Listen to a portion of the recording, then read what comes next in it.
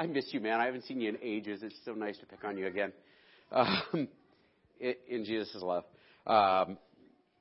So we're going to be talking about 2 Peter. Before I dive into this, we're going to pray for the message and give the kids a second to kind of run. Let's pray. Heavenly Father, I pray that you be with me this morning and help me to be faithful to your text. Help me to preach the word. Help me to be just focused on what your will is in this, Lord. I pray that you would help folks to hear from you and to know you better by hearing the word this morning. In Christ's name, amen. So there was this piñata. I was invited to or actually my children were invited to a party. Nobody invites me to parties. They invite the cool people, and then I just tag along. But we went to this birthday party for one of the Jansen's kids over at Fireman Park. Y'all are, it's right there by the newspaper building.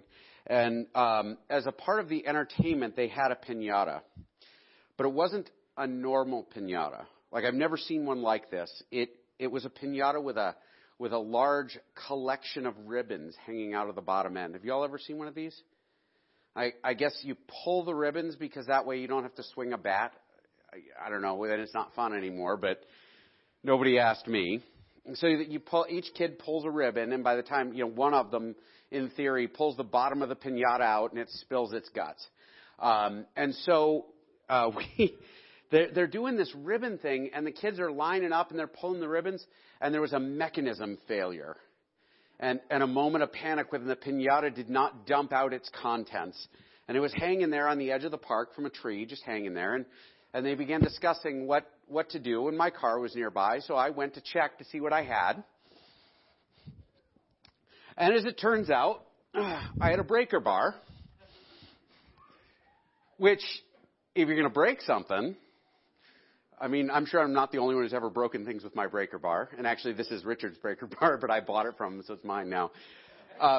And so I brought it out, and I give it to Vanessa. It was, her kid's party. So she's looking at this thing, and she's like, I don't think I'm going to give this to little kids to swing around. And so she got a stick, and it was kind of it was something I might spank my kids with. I wouldn't spank my kids with a breaker bar.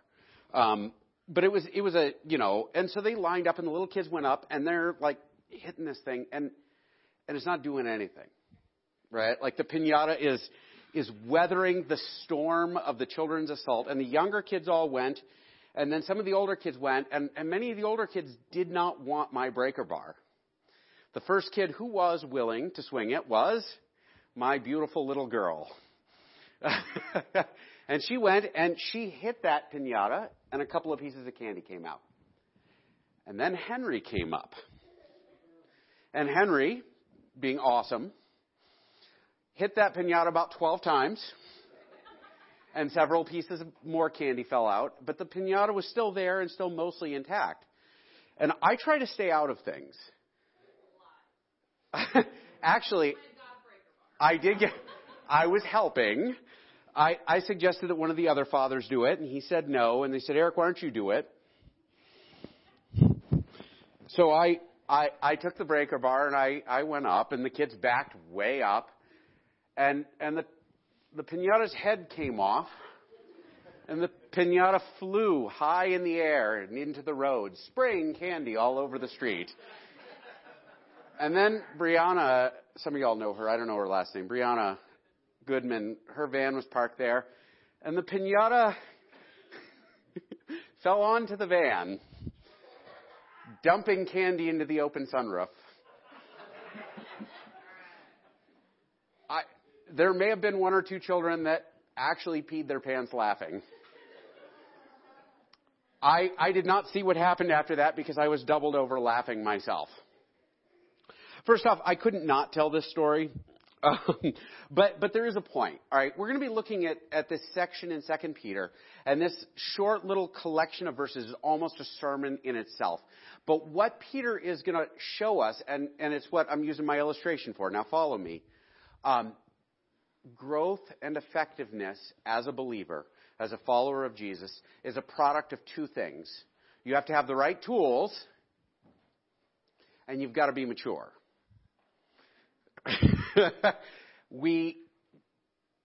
Had I picked up the spanking stick that they were using to hit the piñata, I wouldn't have broken it either. With the right tool in my hands, right? Henry had the right tool and the right idea, but I outweigh Henry by probably about 200 pounds. And I don't weigh 200 pounds. I mean, but that maturity, that growth, that size adds to the oomph. And we're going to come back to this. What we're going to be talking about is this idea that as believers, God equips us, and we need to take on that equipping, and it needs to be a part of who we are, and we need to mature in our faith and in our walk with Christ. And as we mature and as we use the tools God has put in our hands, we become increasingly effective as His people. Is everybody with me? So I've already told you the entire message. Now let's see if I can fit it into the text. That was not said right. Let me explain to you how the text talks about this. A little background. Peter is writing this. Peter is the Peter, like the Apostle Peter. He was, I'm going to put this somewhere where I'm not going to play with it anymore. I'm sorry. Because I keep wanting to pick it up and swing it. And I'm pretty sure I'm going to hit big D if I do. Peter is the fisherman Peter. He is in his advanced years at this point. He is writing to a primarily Gentile audience. And this is a Gentile audience that would have been steeped in what's called Hellenism. Hellenism is Greek culture. Now, a few hundred years before Christ showed up, there was a guy named Alexander the Great who was a Greek king, and he conquered everything in the entire world. And as he conquered the whole world, he spread out Greek culture because he said, everybody wants to read our books, everybody wants to think like us, everybody wants to speak our language, everybody wants to be Greek. And so Hellenism was the result of that. It was Greek culture spread everywhere. When the Romans finally took everything over, they said, hey, this Greek culture thing works well, and everybody in the whole stinking world speaks Greek, which, by the way, is why most of the New Testament is written in Greek. Yes. So Hellenism is this way of thinking and this way of looking at the world that was common. Everybody had it.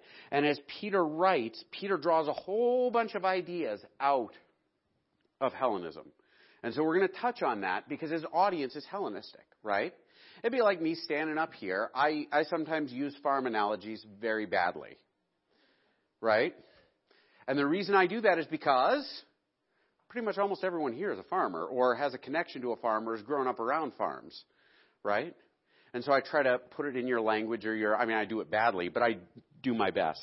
One last thing. There's a literary genre we're going to discuss today. And it's important to understand, you can read something, and if you read it without understanding the literary genre, you can get lost. And there's an example of that in this where it's been preached wrong a bunch of times. It's been preached wrong because the preachers at the time would maybe ignore the genre. It'd be like if I were to pick up a rap album and read the lyrics and say, oh, well, this is all completely true. And, well, no, the guy's probably exaggerating in some places, right? Or this may be hyperbole. Or this may be a phrase that he uses that's colloquial. And so we're going to look at it from this perspective, not of a rap album, but of the culture and the genre of literature. So, for some reason, I have an extra slide in there. We're going to jump right over it.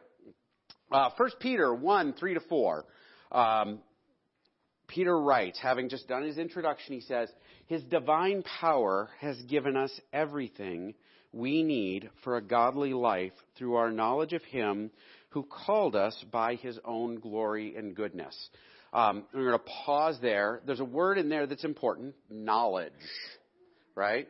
Those of y'all who managed to stay awake through all of last week's sermon, we talked about knowledge being an important component of what Peter was talking about. Knowing God and having a knowledge of God is a reference not to intellectual knowledge, but relationship, right? It's this intimate connection that plays out in what you know, how you act.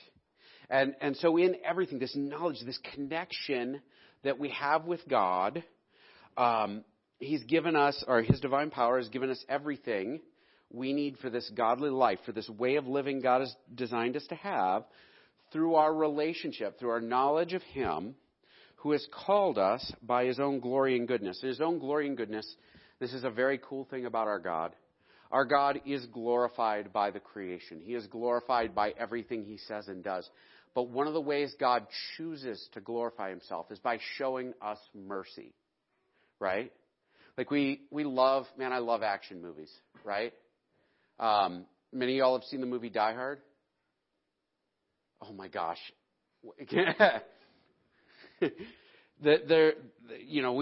Many of us have seen this. John McClane in this film is glorified by his defeating of the bad guys, right? He is glorified by dispensing justice with a gun and all this other stuff. And Arnold Schwarzenegger does that in about 80% of his movies, right? Like glorified by defeating the enemy and being violent.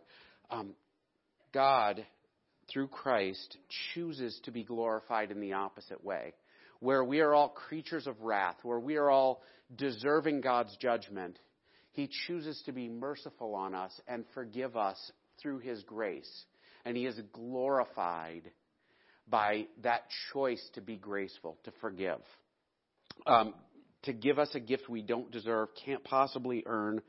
To have our sins wiped away and like our ledger made clean so we don't owe anything, so we have no indebtedness to God. Like, there's an amazing thing. So God has given us everything to live the way he made us to live because we have this relationship with him, because he's glorified by it, and he chooses to be glorified by it. Through these, he has given us his very great and precious promises. God promises a number of things to us. He promises us that we are forgiven, right? He promises us that we are a new creation. He promises us eternity, right? Like heaven, you start really looking at what heaven is. Heaven is no small promise. I mean, heaven is eternity in God's presence. Heaven is healing and being made whole. Heaven is justice raining down like rain from the sky the last few weeks. Like his promises are enormous and they are powerful, so that through them you may participate in the divine nature. This is a sticky phrase here. We're going to come back to it in just a second. Having escaped the corruption in the world caused by evil desires. That word, divine nature, sharing in the divine nature, this is a thing. This phrase appears like one time in the Bible, right? Right here. And so Peter gives us a word or a phrase we can't say, well, what does that even mean? And so we can go somewhere else and look for it. And nope, none of that. But we do know that he's taking it from Hellenistic culture. This is a Greek philosophy phrase. And it carries the connotation that we are sharing in or playing a part in the deity. I'm going to jump back to Genesis 1. Some of y'all have read this book, right? Genesis. In the very beginning, God has created the world. He's gone through his 5 days of creation. And then finally God said, well, God didn't say that. Actually, Moses probably wrote it. But then God said, let us make man in our image, after our likeness, and let them have dominion over the fish of the sea, and over the birds of the heavens, and over the livestock, and over the earth, and over every creeping thing that creeps on the earth. So God created man in his own image. In the image of God, he created him. Male and female, he created them. So God creates man in his image to live forever, to create, to have dominion, to glorify God. We're like God in the beginning until Adam and Eve choose to kind of do their own thing. And then while we're still in God's image, there's a brokenness to it. And we end up in this sort of corrupt version of humanity. In our original design, we wouldn't abuse each other. We wouldn't steal from each other. We wouldn't, destroy the creation. We wouldn't have lustful thoughts after our neighbors' wives. We wouldn't, all of this stuff that's there, we're corrupted. And God glorifies himself by showing us mercy and allowing us to be like him. And that divine nature that we're allowed to participate in is the ability to overcome wickedness.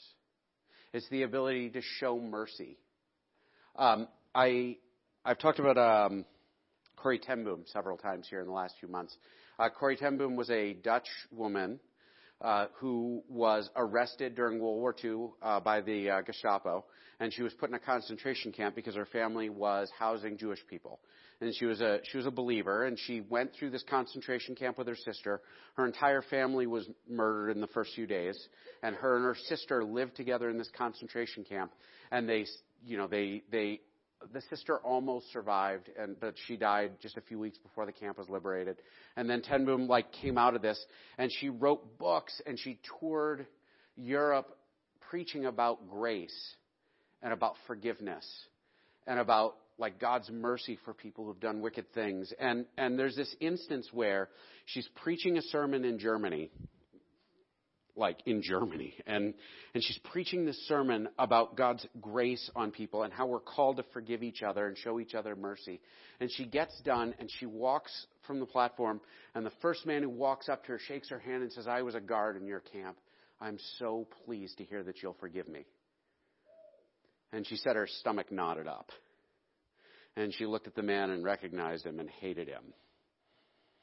And stood there for a moment, and then realized that she just stood up and said that Christ calls us to forgive our enemies and love and to show mercy. And she talks about letting it go and feeling this freedom in herself and this brand new life and experiencing God in this amazing way. And I don't care what everybody says, that's divine, right? That's not of our nature.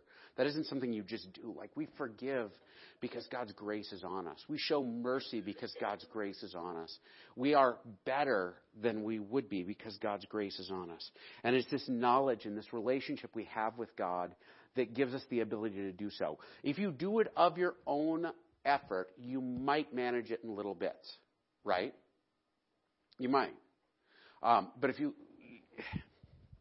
Oh, man, I got to come over here and get it again. Look out, Big D.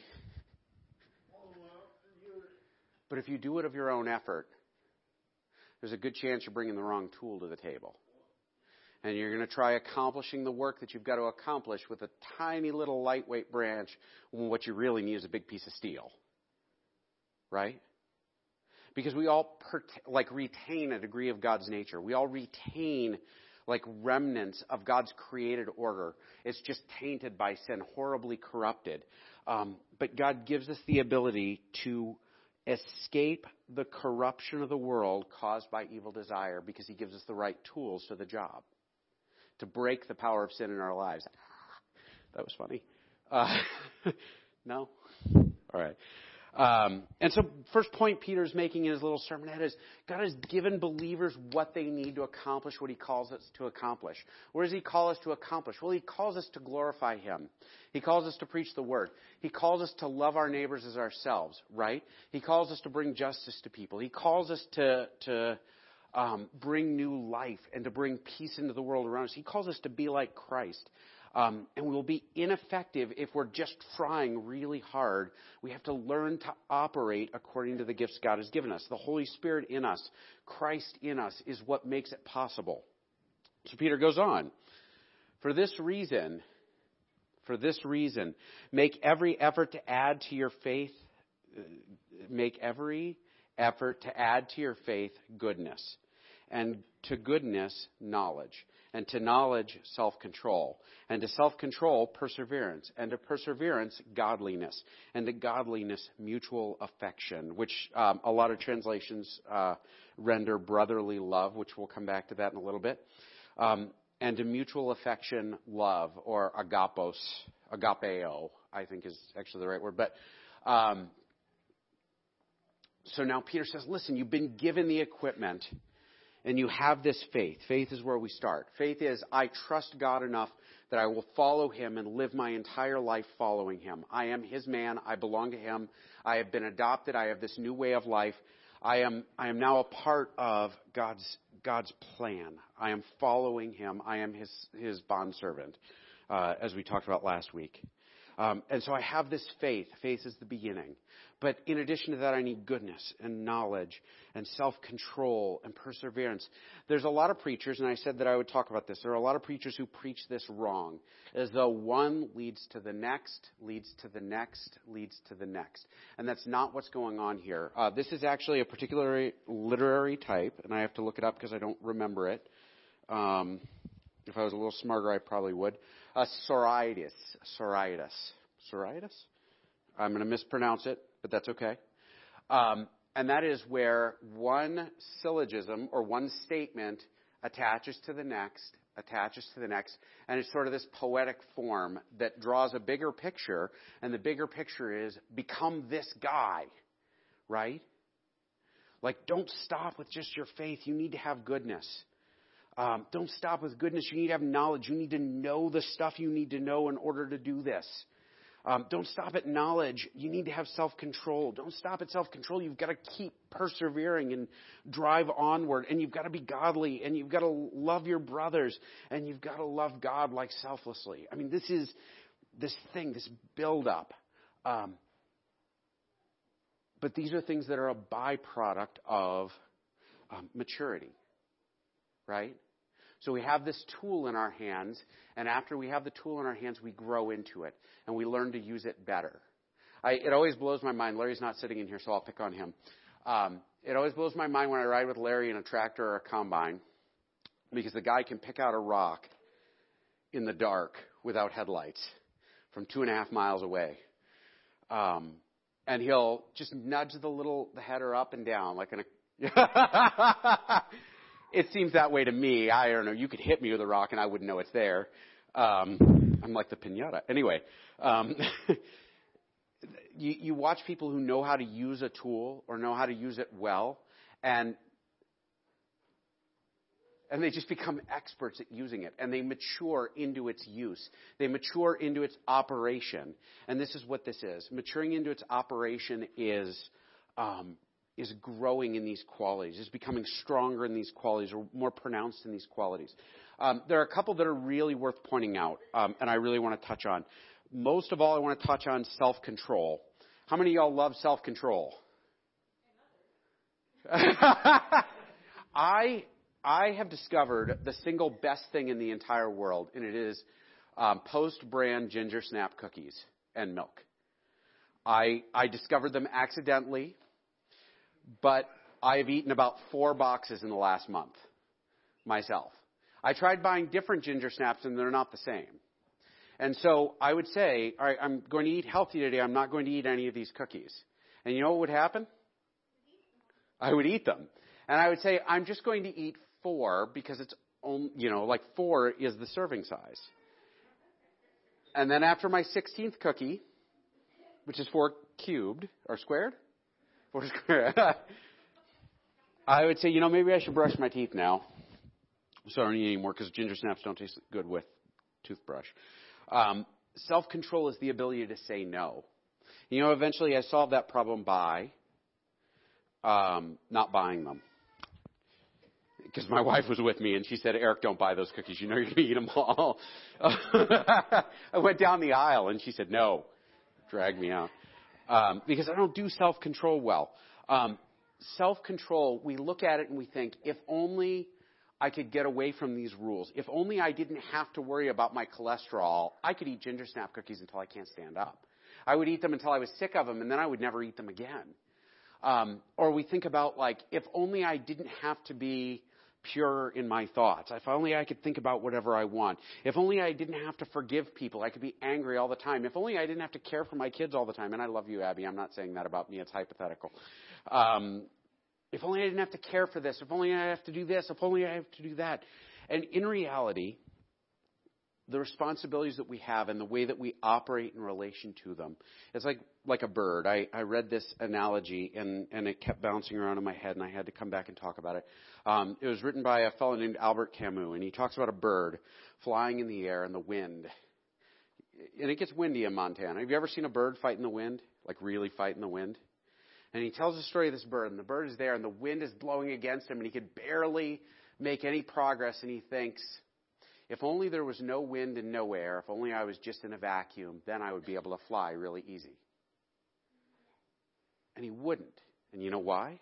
First off, he'd suffocate. But secondly, without the wind, the bird can't fly because the wind is what picks him up. Self-control, operating in harmony with God's law and God's will for us, not because it's going to earn us salvation, but because it glorifies God. It lifts us to heights of maturity, right? It lifts us to new levels according to what God has called us to be. And so when I face temptation and I walk away from it, it puts me in this spot where I'm leaning on God and knowing Him in a different way. It creates in me a strength. And I think perseverance actually is integrally connected to that. Like this idea that I've done it once, I can do it again. I've discovered getting up early. I hate getting up early, but if I get up early once, I get up early twice a lot easier. If I sleep late 5 days in a row, you know how easy it is to get up early? Not. But in reality, all of these things are interconnected. I develop self-control. It makes me persevere better. I do these things well, and I become more godly. Can I become more godly without becoming more self-controlled? Yeah. But eventually, it's going to pull the other one up. They're all tied together, and they all grow us. And eventually, when we reach the end of this, we become something better. We go from Henry hitting the piñata with the breaker bar to Eric hitting the piñata with the breaker bar. And then somebody like really strong probably after that. I don't know, Callan or someone.